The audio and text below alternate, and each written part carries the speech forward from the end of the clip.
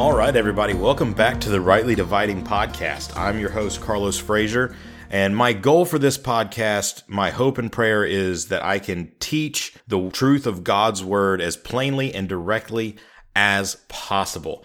And I will go ahead and say right off the get-go that this particular episode, it's gonna be a little heavy. We're going to be going through a lot of scripture, and it's going to be some heavy doctrine. And I think the topic justifies that. This is something that I've heard referenced throughout my life, but I have rarely heard really taught and defended from scripture. So that's what I'm going to try to do today.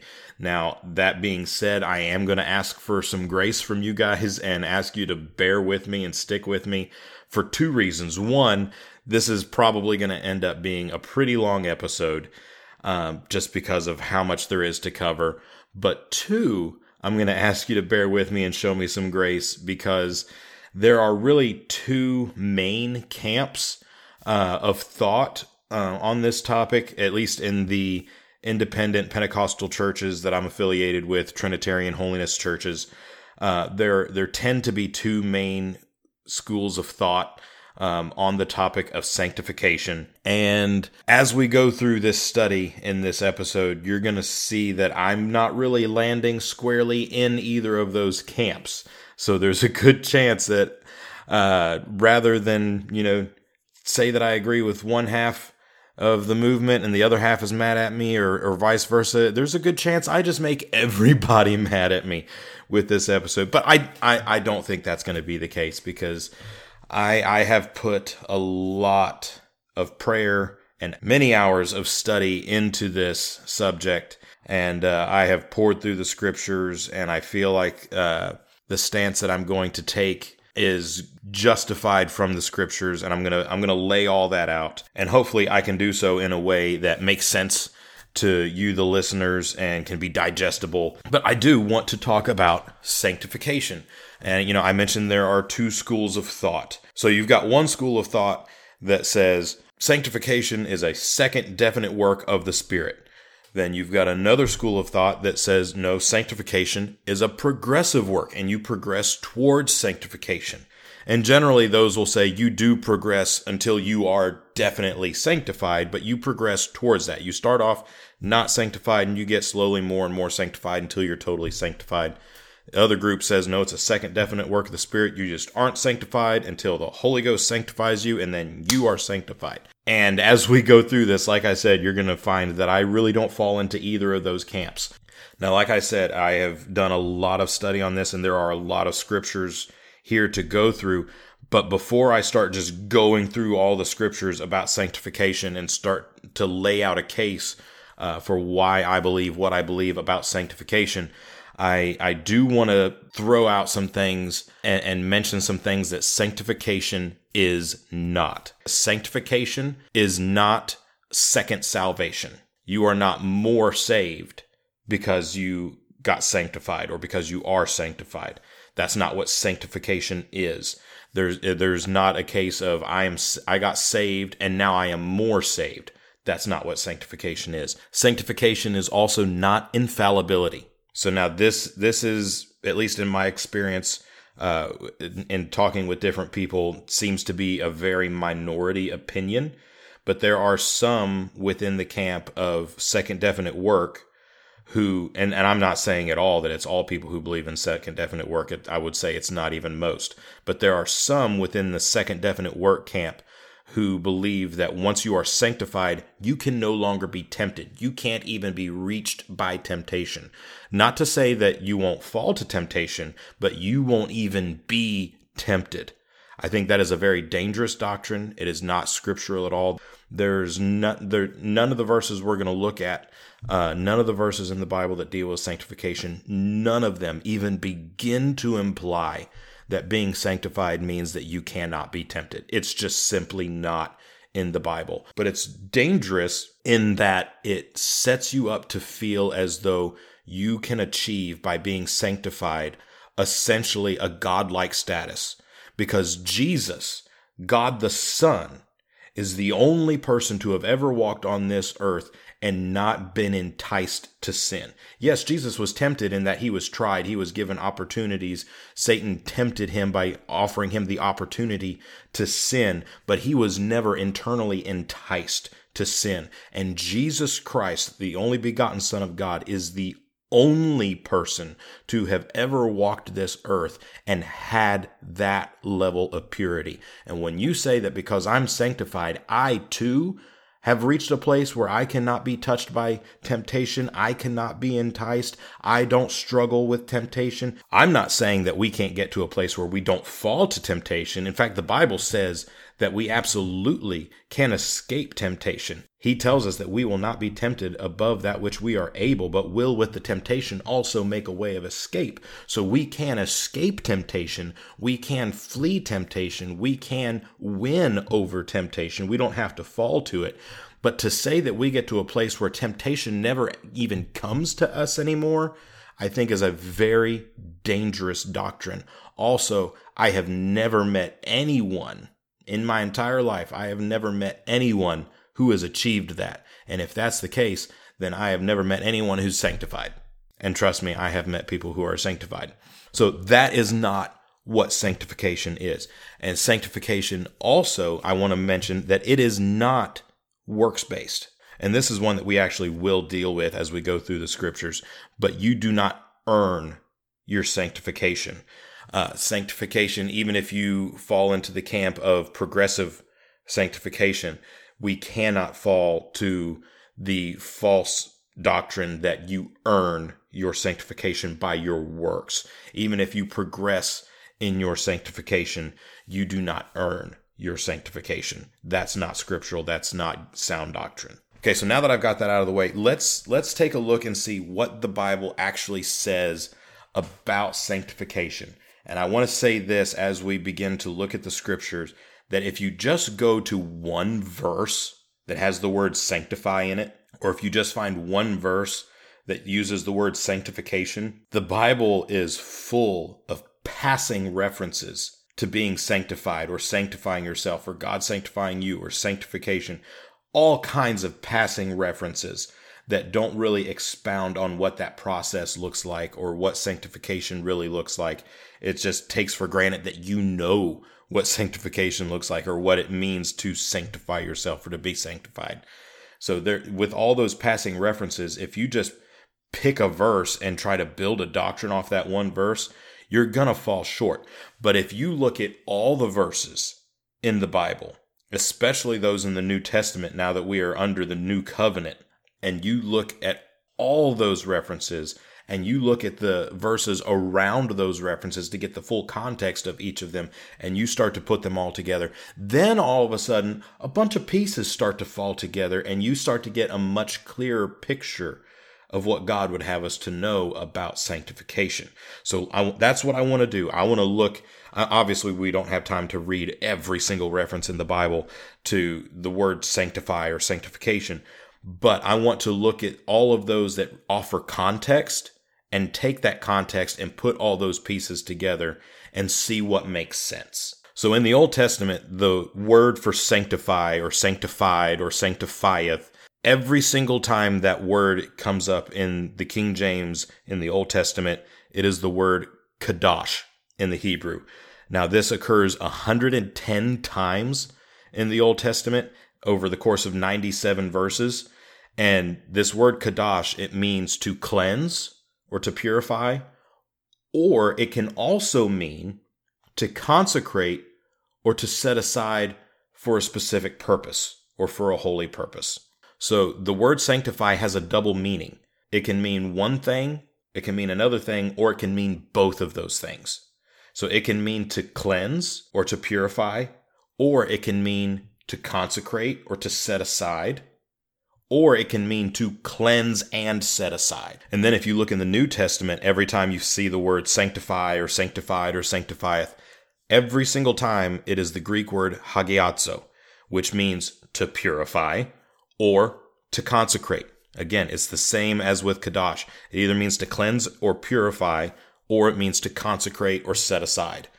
And then every time you find the word sanctification, which occurs 5 times in the New Testament. Sanctify or sanctified or sanctifieth, that shows up 26 times over the course of 23 verses.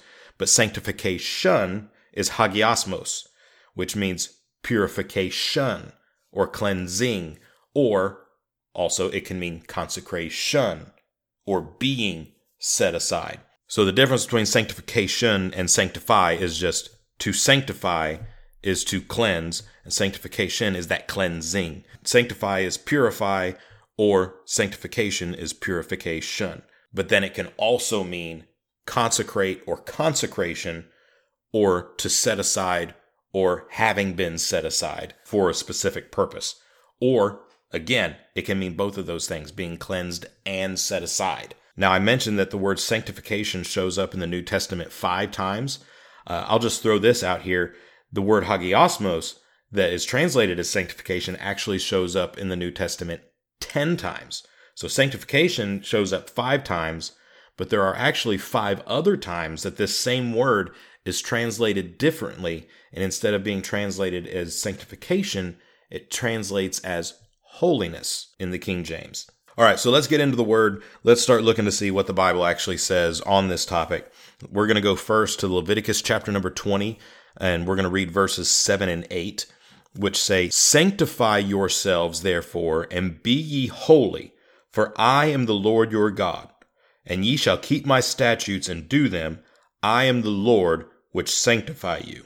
So this is one of those verses that I was talking about. If you just grab one verse or one passage and you try to build, answer all your questions about sanctification or decide which camp you fall into based off that one verse, you're not going to get very far. And this is one example of that. Growing up, I always heard references and knew of preachers and pastors in my area that believed in a second definite work of sanctification. But my pastor at the time believed in a progressive work of sanctification, that you progress to the point that you were sanctified. And I knew that there was a debate there, but I never really heard either side offer scriptures to defend their point of view. And I would be reading through the scriptures, and I would get to Leviticus 20 verses 7 and 8 as an example, and I would see it says, "Sanctify yourselves, therefore, and be ye holy." Okay, so that supports progressive sanctification because it tells us to sanctify ourselves. That's what the Bible tells us to do, to sanctify ourselves. So it can't be a second definite work. I've got to sanctify myself, which is going to be a progressive work as I sanctify myself. And I learn better how to be holy. But then you read verse number 8 and it says, "Ye shall keep my statutes and do them. I am the Lord which sanctify you." And then I'm all kinds of confused because, verse 7 tells me to sanctify myself, and verse 8 says that the Lord sanctifies me. And I realize that this being Leviticus, God has been handing down the law to Moses, and he's given instruction to the children of Israel under the old covenant, telling them what to do. But I think there is a valuable lesson and an example that we can draw from here in that it directly tells us, God speaking in the same breath in verses 7 and 8, tells us to sanctify ourselves and that he is the Lord which sanctifies us. And he tells us the reason we should sanctify ourselves and be holy is because he is the Lord our God, and we shall keep his statutes and do them because he is the Lord which sanctifies us. So how about that? He is the God that sanctifies us, and because he has sanctified us, we must sanctify ourselves.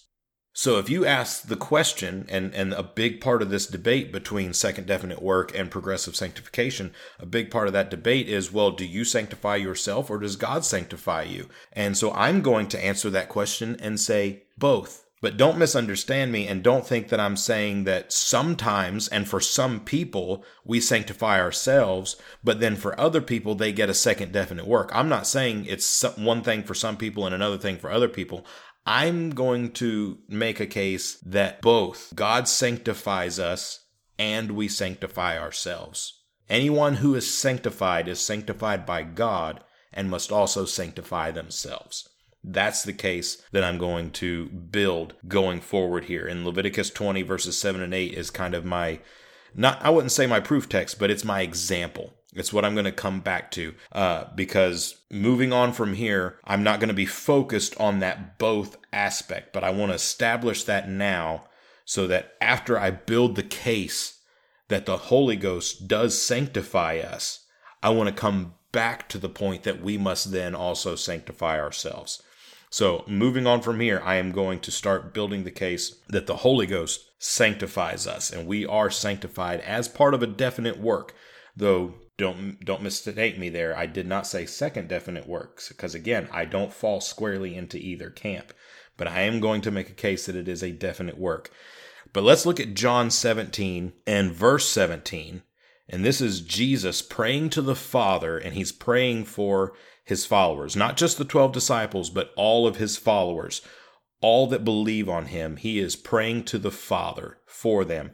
And this is what Jesus says. He says, sanctify them through thy truth. Thy word is truth. So Jesus prays to the Father to sanctify us, the believers, his followers, those that believe on Christ. He prays to the Father that the Father would sanctify us, and he prays that the Father would sanctify us through his truth. And then he specifies and clarifies that God's word is truth. Okay? So this here tells us that that God will sanctify us through the word of God, through the truth of God.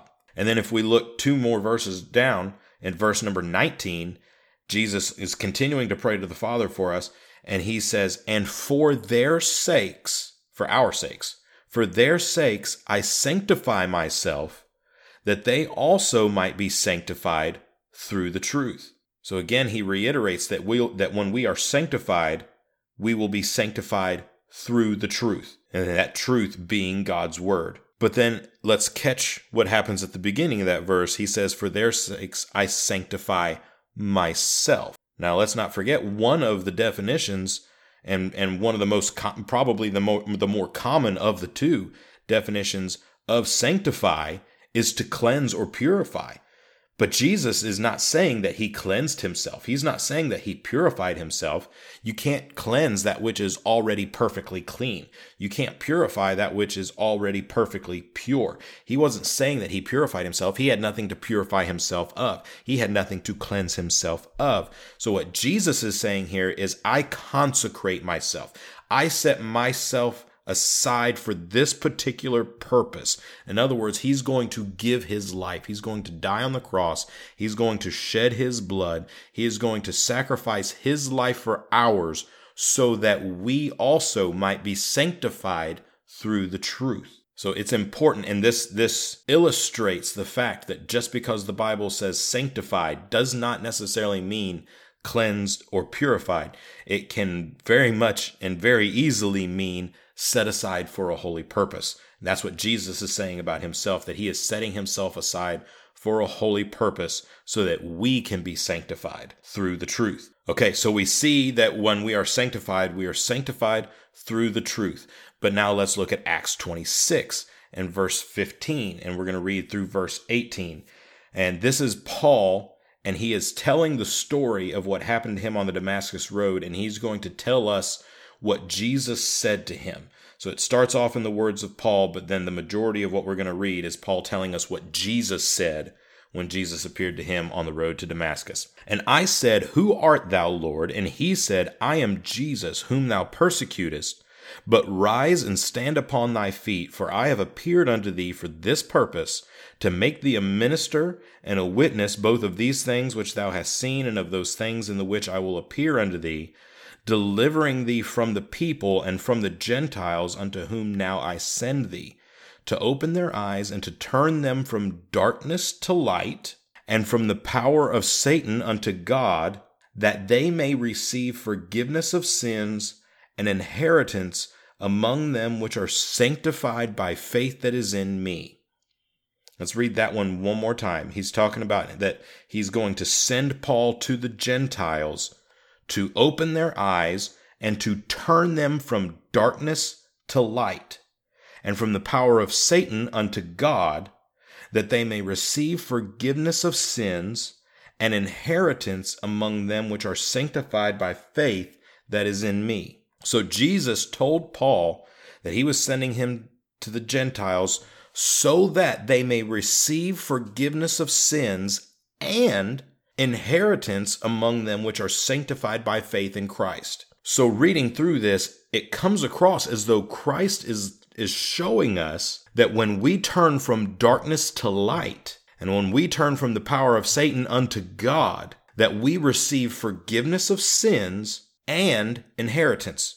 When we get forgiveness of sins, we get inheritance. And that makes sense. We know that those of us that are saved, if you are born again, you are a child of God, that you are an heir and a joint heir with Christ. So yes, that makes sense. That when you turn from darkness to light, you not only get forgiveness of sins, but you also get an inheritance in Christ because you become a joint heir with Christ. Makes sense. Totally get that. Right on board with you that those two things happen together in the same moment. When you are born again, you become a child of God. You get forgiveness of sins and an inheritance. But he tells us something extra about that inheritance. Not just that it is an inheritance, but specifically, it is inheritance among them which are sanctified. So in the moment that I am forgiven of my sins, I also get inheritance among them which are sanctified. Now, if I'm getting inheritance among them that are sanctified, that tells me that I am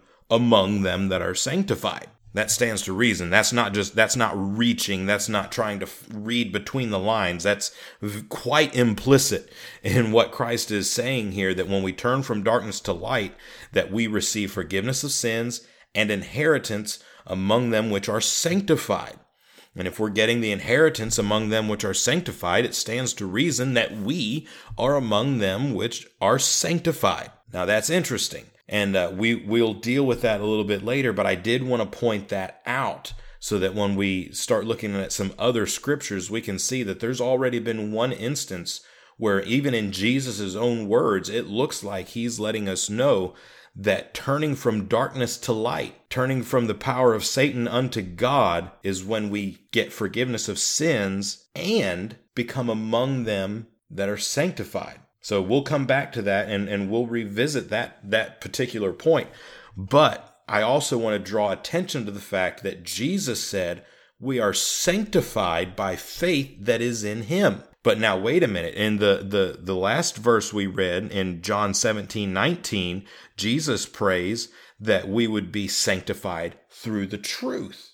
And in verse 17, he says, sanctify them through thy truth. Thy word is truth. So the truth of God, the word of God, is what we are sanctified through. But now he has told Paul that we are sanctified by faith that is in him. And there are going to be some people who say that this is a contradiction, but this is not a contradiction. I want to make this very clear that this is consistent. Jesus is the Word, okay? Jesus is the way, the truth, and the life, and he is the Word. So if we are sanctified by the truth, and God's word is truth, and Jesus is both the word and the truth, and we are sanctified through the truth, and we are sanctified by faith that is in Christ, how can that be a contradiction? Because to receive the truth is to put your faith in Christ. To put your faith in Christ is to receive the truth. To believe the word of God is to put your faith in Christ. And to put your faith in Christ is to believe the word of God, because Jesus is the word. So now we actually see here a verse that shows us what I was talking about before we got into all of this, that sanctification is not something we achieve on our own. It is not something we can earn, but it is something that is given to us by faith. It is when we put our faith in Christ that we are sanctified. We are sanctified by faith, not by our works. We are sanctified by receiving the truth, not by our works. We are sanctified by the word of God, not by our works. It is a faith thing. But now let's go on to Romans chapter 15 and verse 16. Paul says that I should be the minister of Jesus Christ to the Gentiles, ministering the gospel of God, that the offering up of the Gentiles might be acceptable, being sanctified by the Holy Ghost. So in Acts 26, Paul tells us that Jesus told him that we are sanctified by faith in Christ. But here, Paul is saying that he was sent to the Gentiles that they could be acceptable, being sanctified by the Holy Ghost. So Jesus tells Paul that we would be sanctified by faith in Christ. But now Paul tells the Romans that we are sanctified by the Holy Ghost. So now, is this a contradiction? No, I don't think it's a contradiction at all. And in fact, I think it flows very well. I find this to be extremely consistent. In fact, just like I was talking about earlier, when you start to look at all the different verses and put them together, things start to come into focus. I think that's about to be what happens here with this particular verse when we look a little bit further and a little bit deeper into this. So yes, we are sanctified by faith in Christ. We are sanctified by the truth. We are sanctified by the word, but we are sanctified by the Holy Ghost. So what do I mean by how consistent that is and how it paints a picture, or rather starts to bring the picture into focus? Well, let's look at salvation. Ephesians chapter 2, verse 8 tells us that by grace are ye saved through faith. Okay, so we know because the Bible tells us plainly in Ephesians 2 and 8 that we are saved by grace through faith. However, if we look at Titus chapter 3, verse 5, it tells us, not by works of righteousness which we have done, but according to his mercy, he saved us by the washing of regeneration and renewing of the Holy Ghost. So one verse says that we are saved by grace through faith. The other verse says that according to his mercy, he saved us by the washing of regeneration and renewing of the Holy Ghost. So what's this showing us here? This is not an inconsistency. This is not a contradiction. Ephesians 2 and 8 is showing us the means of our salvation, while Titus 3:5 shows us the method of our salvation. The means of our salvation is grace through faith. It is not by works, lest any man should boast, not by works of righteousness which we have done, but according to his mercy. The means is God's grace through faith, but the method is the washing of regeneration and renewing of the Holy Ghost. Now, see, a lot of people think that the only thing the Holy Ghost has to do with salvation is just convicting the sinner, bringing them to an altar, making them feel bad about being lost and making them want to get saved. That's not the only thing the Holy Ghost has to do with salvation, but it is the Holy Ghost that performs salvation unto us.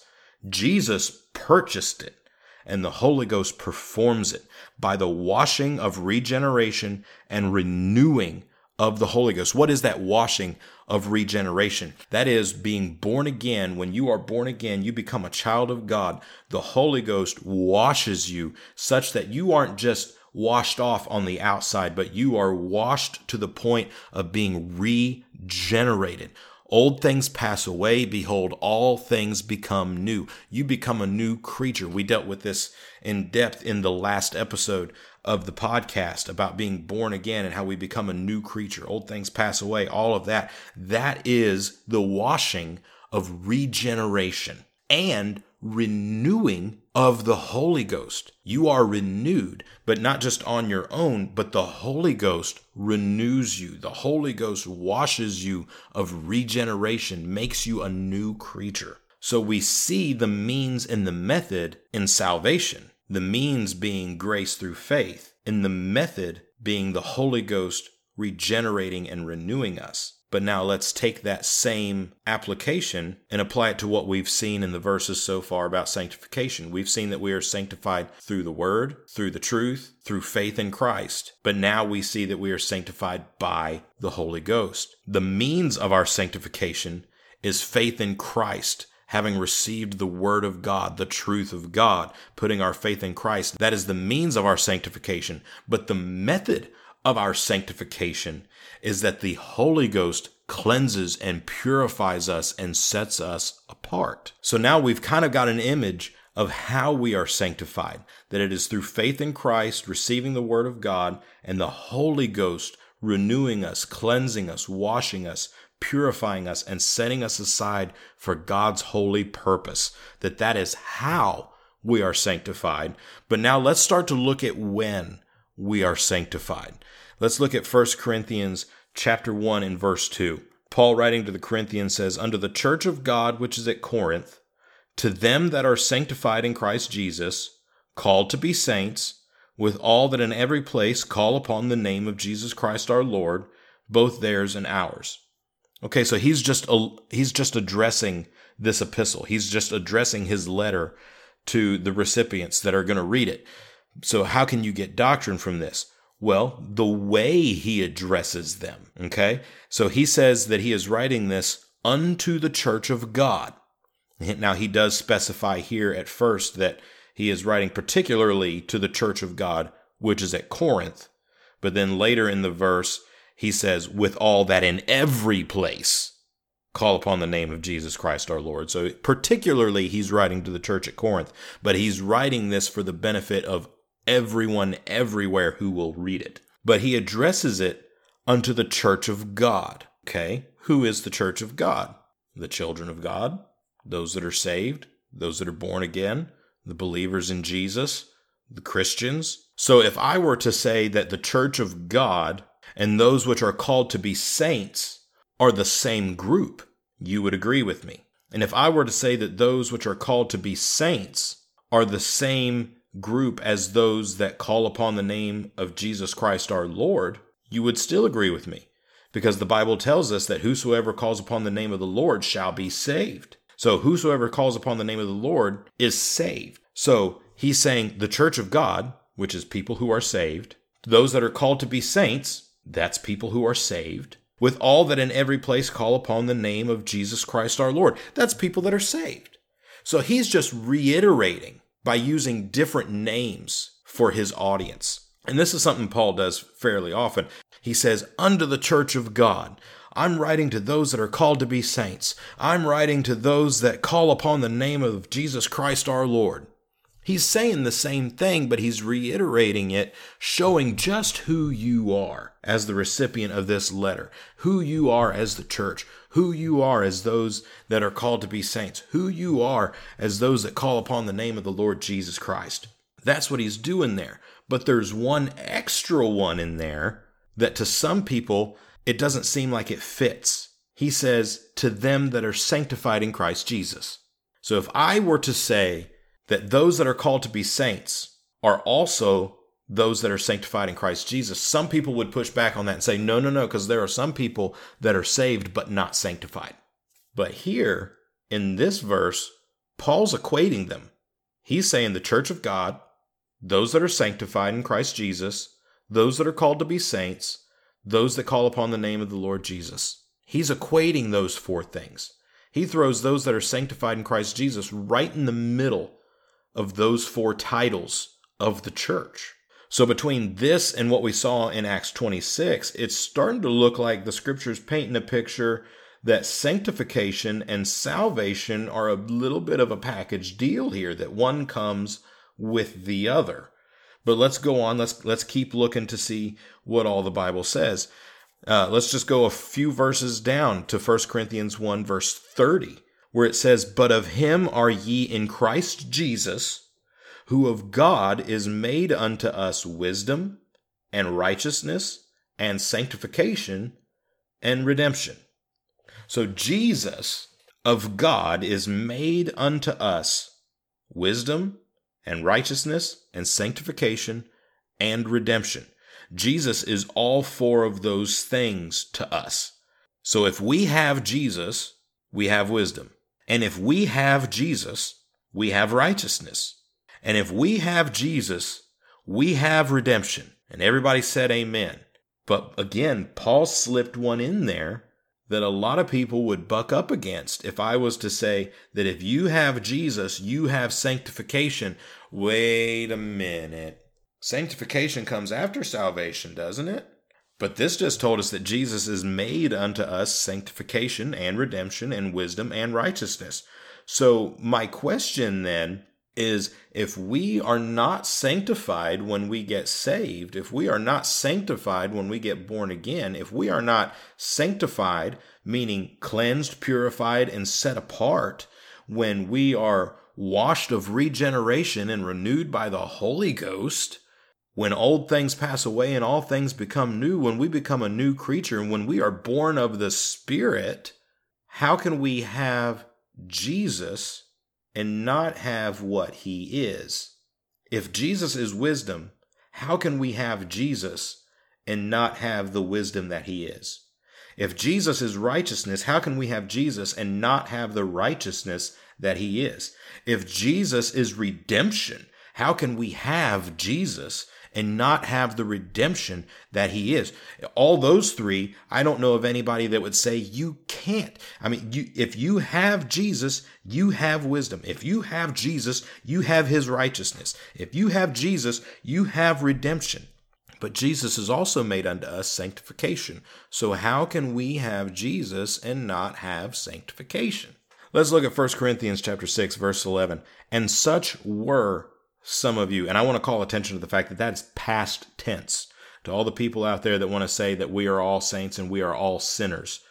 Well, I'm sorry, but we are no longer sinners after we are saints. You are either one or the other. You are either a sinner or you are a saint. Nobody is both of those things. But Paul says, and such were some of you, speaking of all kinds of sinners. But ye are washed, but ye are sanctified, but ye are justified in the name of the Lord Jesus and by the Spirit of our God. He puts sanctified right in the middle. Paul did not say, but ye are washed and justified and then sanctified.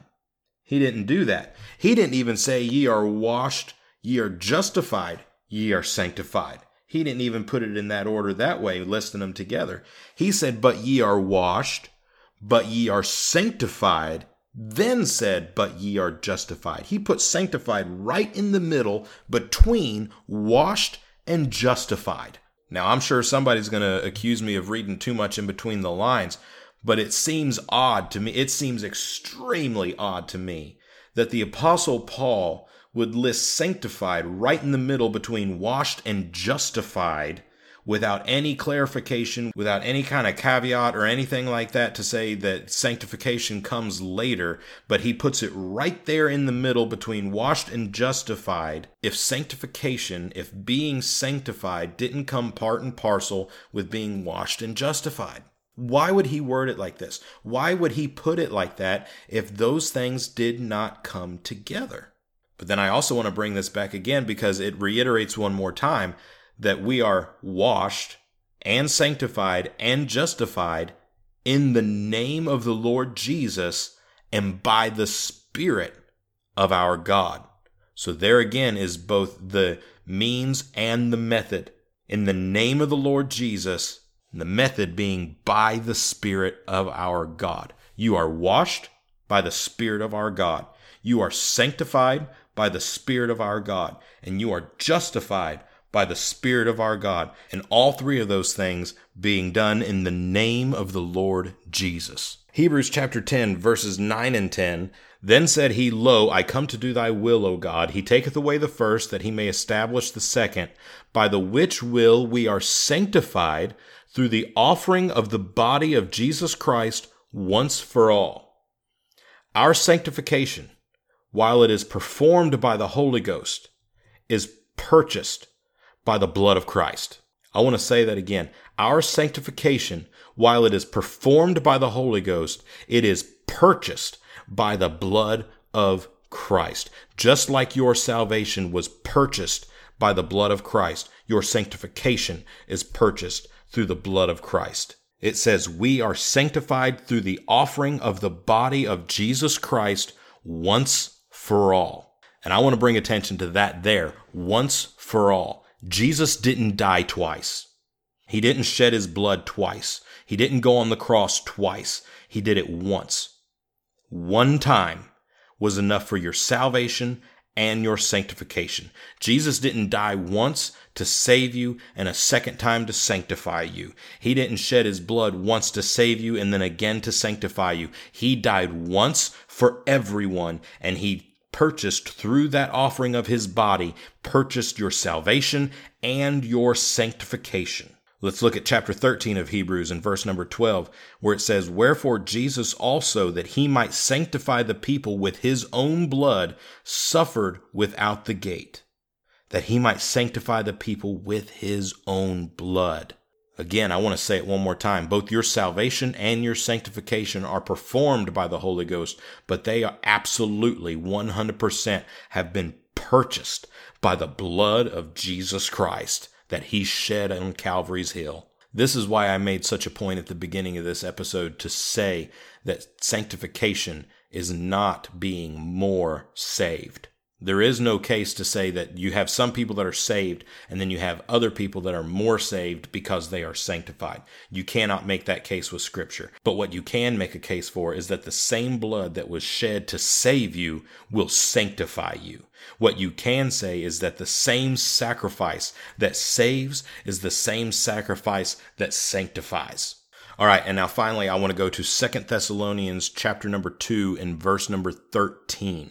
Where it says, "But we are bound to give thanks always to God for you, brethren, beloved of the Lord, because God hath from the beginning chosen you to salvation through sanctification of the Spirit and belief of the truth." Did you catch that? God hath from the beginning chosen you to what? Salvation. How? Through sanctification of the Spirit and belief of the truth. So first off, once again, we see that sanctification is of the Spirit, and it is connected with belief of the truth. But this is big. Paul describes salvation as through the sanctification of the Spirit. So rather than sanctification being a secondary work after salvation, Paul describes it here as a primary work and instrumental to salvation. And when you pair this verse here with all the other ones that we've just gone through, you begin to get the image. And this is what I said. It brings the picture into focus. When you look at them all together, you begin to see that, wait a minute, no, sanctification, it's not an after thing. It's not a secondary thing. Sanctification is integral to salvation. Because what is sanctification? It is to be cleansed or purified, or it is to be consecrated or set apart. So if I am born again, I am cleansed. If I am born again, I am purified. I am washed in the blood of Jesus. I have been washed of regeneration. I have been renewed by the Holy Ghost. I have become part of a royal priesthood. I have become part of a peculiar people. I am set apart. I am set aside for a holy purpose. If I am born again, if I am a child of God, how can I be a child of God and not be consecrated? How can I be a child of God and not be set apart for a holy purpose? How can I be born again of the Spirit and renewed by the Holy Ghost and be regenerated and have all things pass away and all things become new? How can that be true of me and not be washed, cleansed, purified, sanctified, consecrated, and set apart? So some people are going to criticize me for not falling into one camp or the other and think that I'm saying that sanctification isn't something you need to worry about. No. I'm not saying that sanctification isn't something you need to worry about. I'm saying that sanctification is far more important than we ever give it credit for, because a lot of us treat sanctification as something that's secondary, that we get saved and eventually we'll get around to being sanctified. And I'm saying no. Sanctification is not secondary. Sanctification is a primary thing. Sanctification is instrumental. It is integral to our very salvation. I am placing a greater importance on sanctification. I'm saying that God will not save you without sanctifying you. I'm saying that you cannot be saved without also being sanctified. If you are saved, you are a new creature. You are made holy. You have put on the very righteousness of God. How can you put on the very righteousness of God and not be sanctified, not be cleansed, not be washed, not be purified? We must be sanctified. We must have sanctification. But instead of going into a sermon, I do want to rein myself in here and remind you that I did say at the beginning that this is a both thing, that God sanctifies you, and we firmly established that going through the scriptures, that we are sanctified by the Holy Ghost. And we've established that. But I also said it's both, that God sanctifies us, and thus we also must sanctify ourselves. But where do we see that in the New Testament? We saw it in Leviticus chapter 20, verse 7. But where do we see that in the New Testament? Well, let's go to 1 Thessalonians chapter number 5, verse number 23.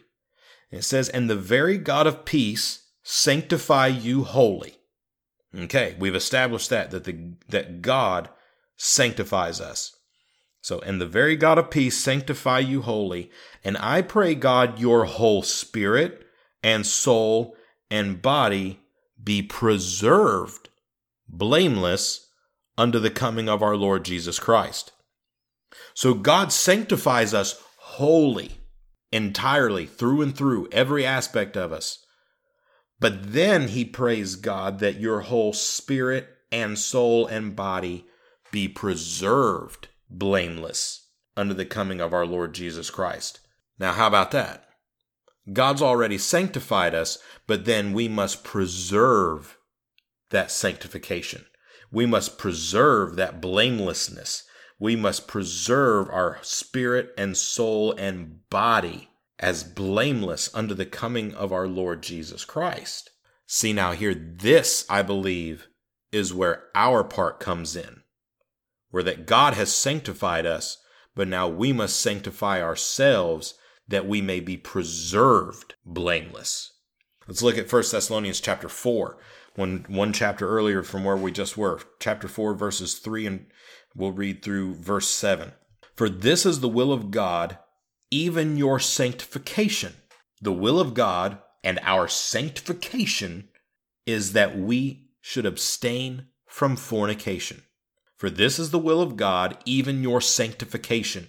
Your sanctification is that ye should abstain from fornication, that every one of you should know how to possess his vessel in sanctification and honor, not in the lust of concupiscence as the Gentiles which know not God, that no man go beyond and defraud his brother in any matter, because that the Lord is the avenger of all such, as we also have forewarned you and testified, for God hath not called us unto uncleanness, but unto holiness.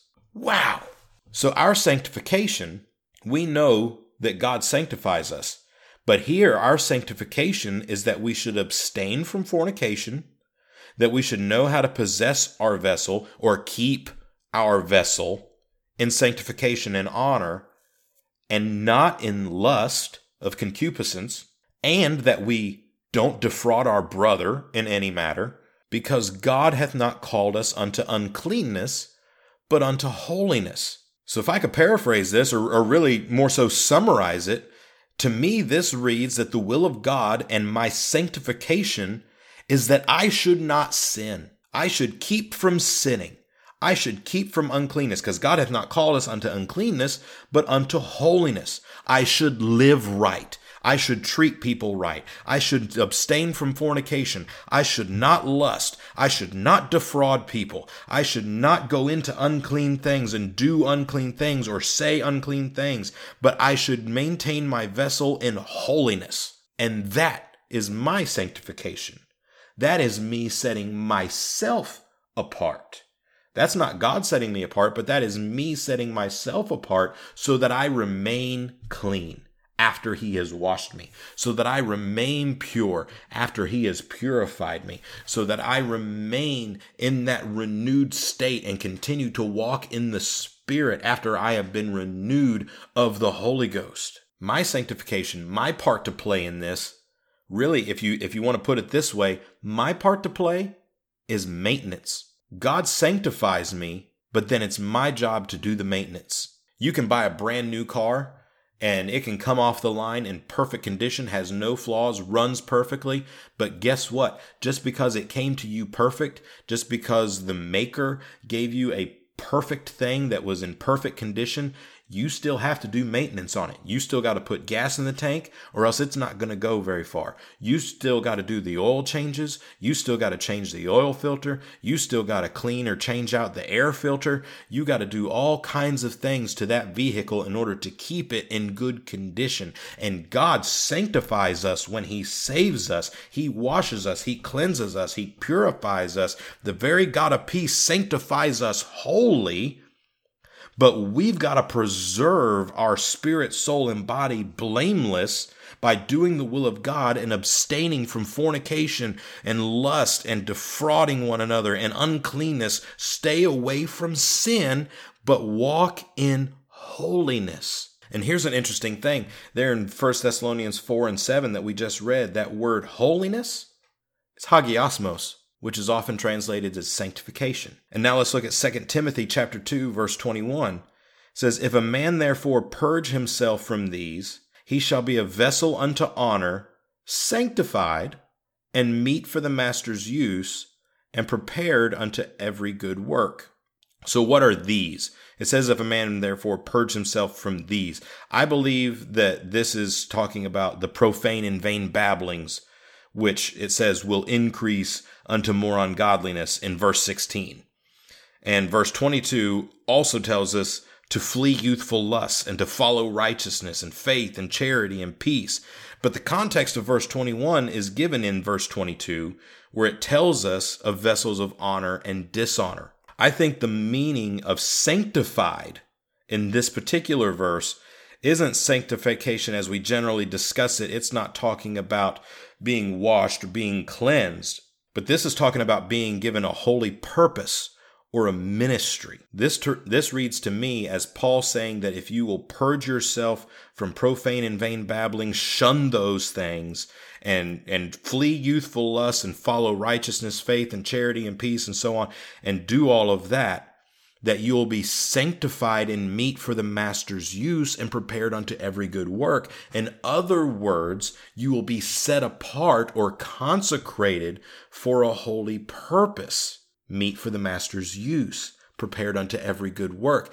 God will use you for greater ministry. So I believe that's the true meaning of sanctified in this particular verse. But even still, when you look at it, our part in the process, what we have to do to be sanctified, what God expects of us, is as simple as keep from sin. Shun profane and vain babblings. Flee youthful lusts. Follow righteousness, faith, charity, peace. Just live right. Walk upright. Walk in the Spirit.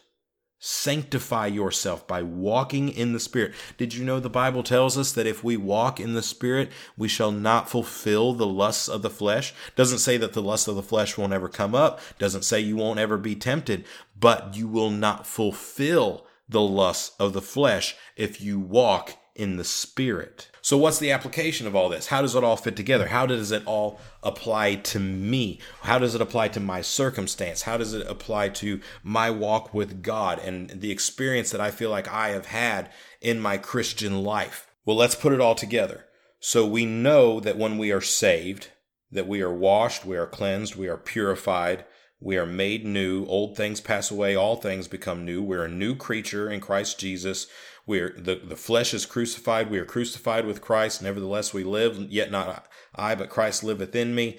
All of that is true. So we are washed, cleansed, purified, consecrated, set apart. So in that sense, at salvation, we are sanctified. And we saw all the verses that indicate that we are sanctified by the Holy Ghost when we are washed and sanctified and justified by the Holy Ghost as we are born again. We saw all those verses. So if I could sum it up this way, I mentioned second definite work and I mentioned progressive sanctification.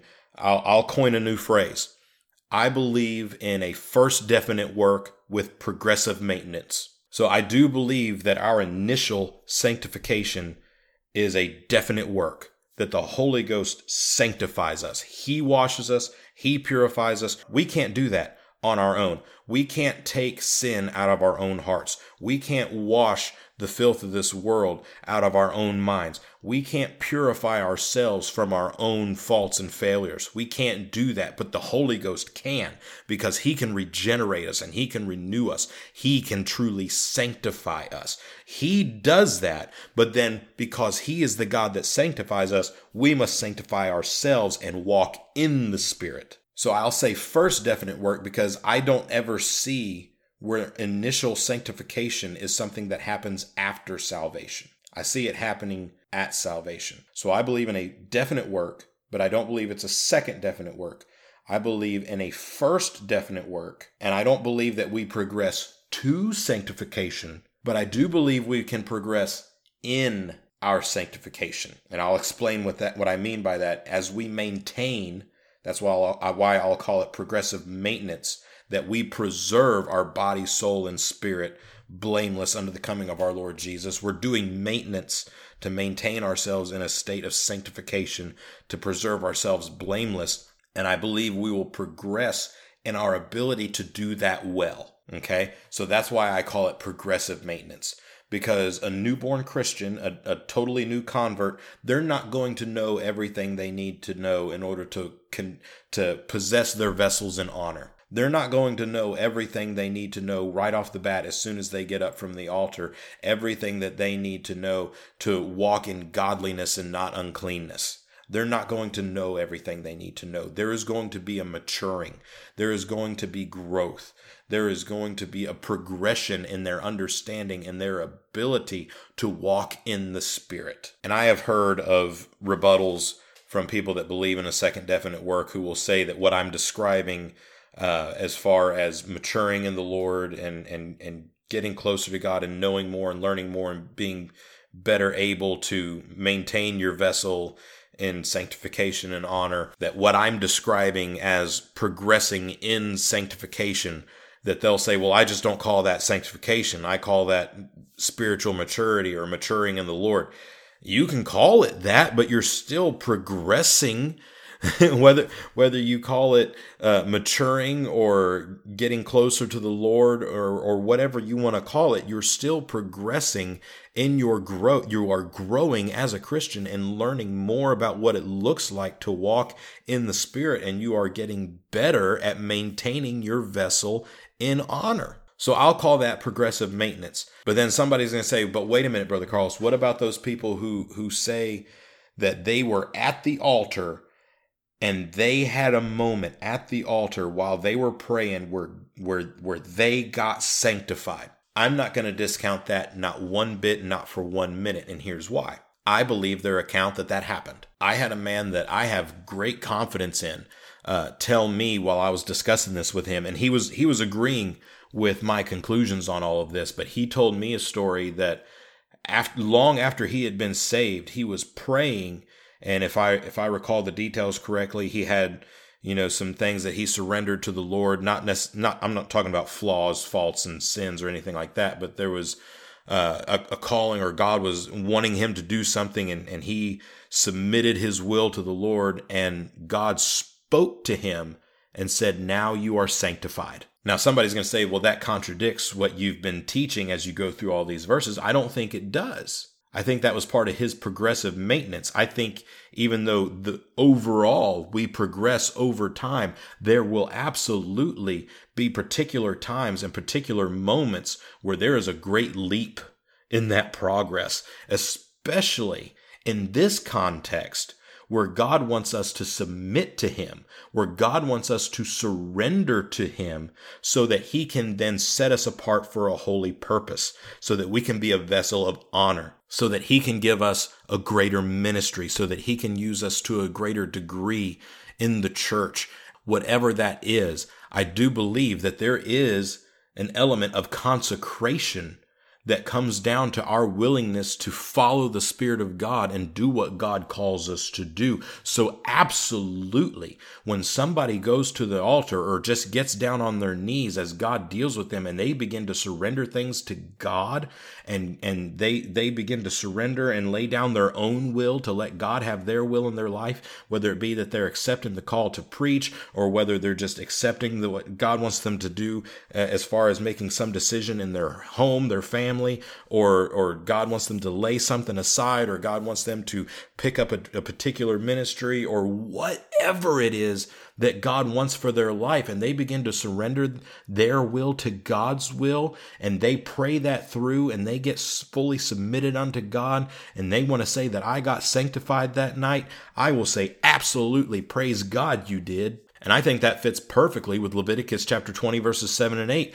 where it says, sanctify yourselves. I am the God that sanctifies you. So yes, God sanctifies us, and I believe he absolutely sanctifies everybody who gets saved. When they get saved, they've been sanctified by the Holy Ghost. But I will also say that I 100% believe that there will be times in their Christian walk when they are sanctified, consecrated by God because they submitted unto God. And I believe that they will progress in their ability to maintain sanctification, and referring to their the cleanness, the cleanliness, the purification, sanctification, as they learn how to walk in the Spirit. I think both of those things are true. Or rather, I think all three of those things are true, that God sanctifies us and we progress in our ability to maintain our purification, and we will have times of surrender unto God where we are sanctified and consecrated for a holy purpose. And if you want to take what I'm calling progressive maintenance and call that progressive sanctification, that's fine. If you want to take the examples I've given of people praying and surrendering things to the Lord and surrendering their will to God long after they've been saved and, long after they've been a child of God, but there's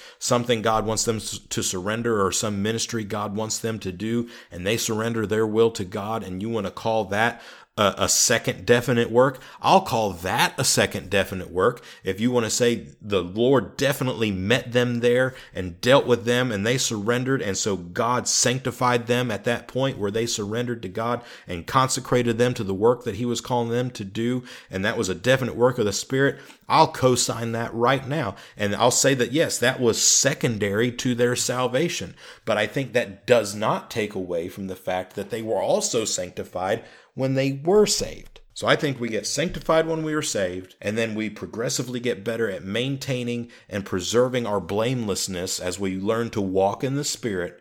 And we are also going to have times in our lives where God deals with us and we have to surrender our will to his so that he can consecrate us to his work.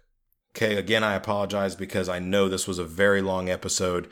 And I covered a whole lot of information, and I hope it wasn't convoluted. I hope I made sense in the way I presented the information. And hopefully this was helpful to you, and I hope it was a blessing, and I hope that you have enjoyed listening to this as much as I have enjoyed studying for it and putting this together and recording this episode. But regardless of whether or not you liked this episode, there'll be another one in 2 weeks' time. Again, I'm doing every other Tuesday, or at least that's what I'm shooting for this year. So be looking forward to that 2 weeks from today, or from the day that this episode comes out. And I will see you all. Well, I won't see you, but you will hear me next time.